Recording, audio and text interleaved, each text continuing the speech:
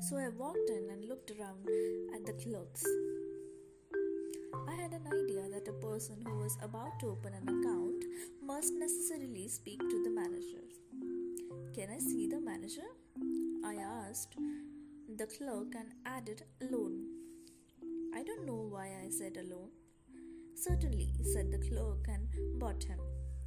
The manager was a calm, serious man. While talking to him, I held my $56 in my pocket. Are you the manager? I said. God knows I didn't doubt it. Yes, he said. Can I see you? I asked. Alone? I didn't want to say alone again, but without this word, the question seemed useless. Come in here, he said and led the way to a private room. We are safe from interruption here, he said. Sit down. We both sat down and looked at each other. I found no voice to speak. You are one of Pinkerton's detectives, I suppose, he said. The expression in my eyes had made him think that I was a detective, and he looked worried. To speak the truth, I began, I'm not a detective at all. I've come to open an account. I intend to keep all my money in this bank. The manager looked serious. He felt sure now that I was a very rich man, probably a son of Baron Rothschild. A large amount, I suppose, he said. Rather a large one, I whispered. I intend to place in this bank the sum of $56 now and $56 a month regularly.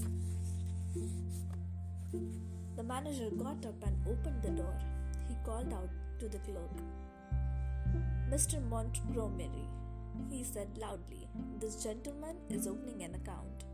He will place $56 in it. Good morning. Good morning, I said, standing up and walked through a big door into a safe. Come out, said the manager coldly and showed me the other way. I went up to the clerk and pushed the money to him. My face was terribly pale. Here, I said, put it on my account. The sound of my voice seemed to mean, let's do this painful thing while we feel that we want to do it. When the operation had been performed, I remembered that I hadn't left any money for present use. My idea was to draw out $6. Someone gave me a checkbook and someone else began telling me how to write it out. The people in the bank seemed to think that I was a man who owned millions of dollars, but was not feeling very well.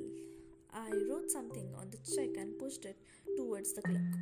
He looked at it. What are you drawing it all out again?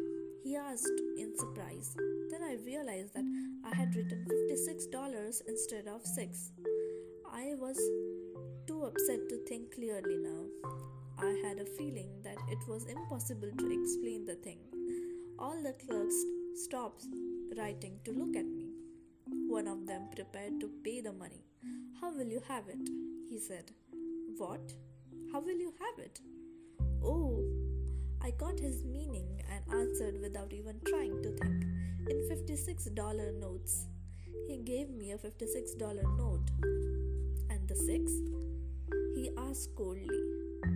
In $6 notes. He gave me $6 and I ran out. As the big door closed behind me, I heard a sound of laughter that went up to the roof of the bank. Since then, I use the bank no more. I keep my money in my pocket and my savings in silver dollars in a sock.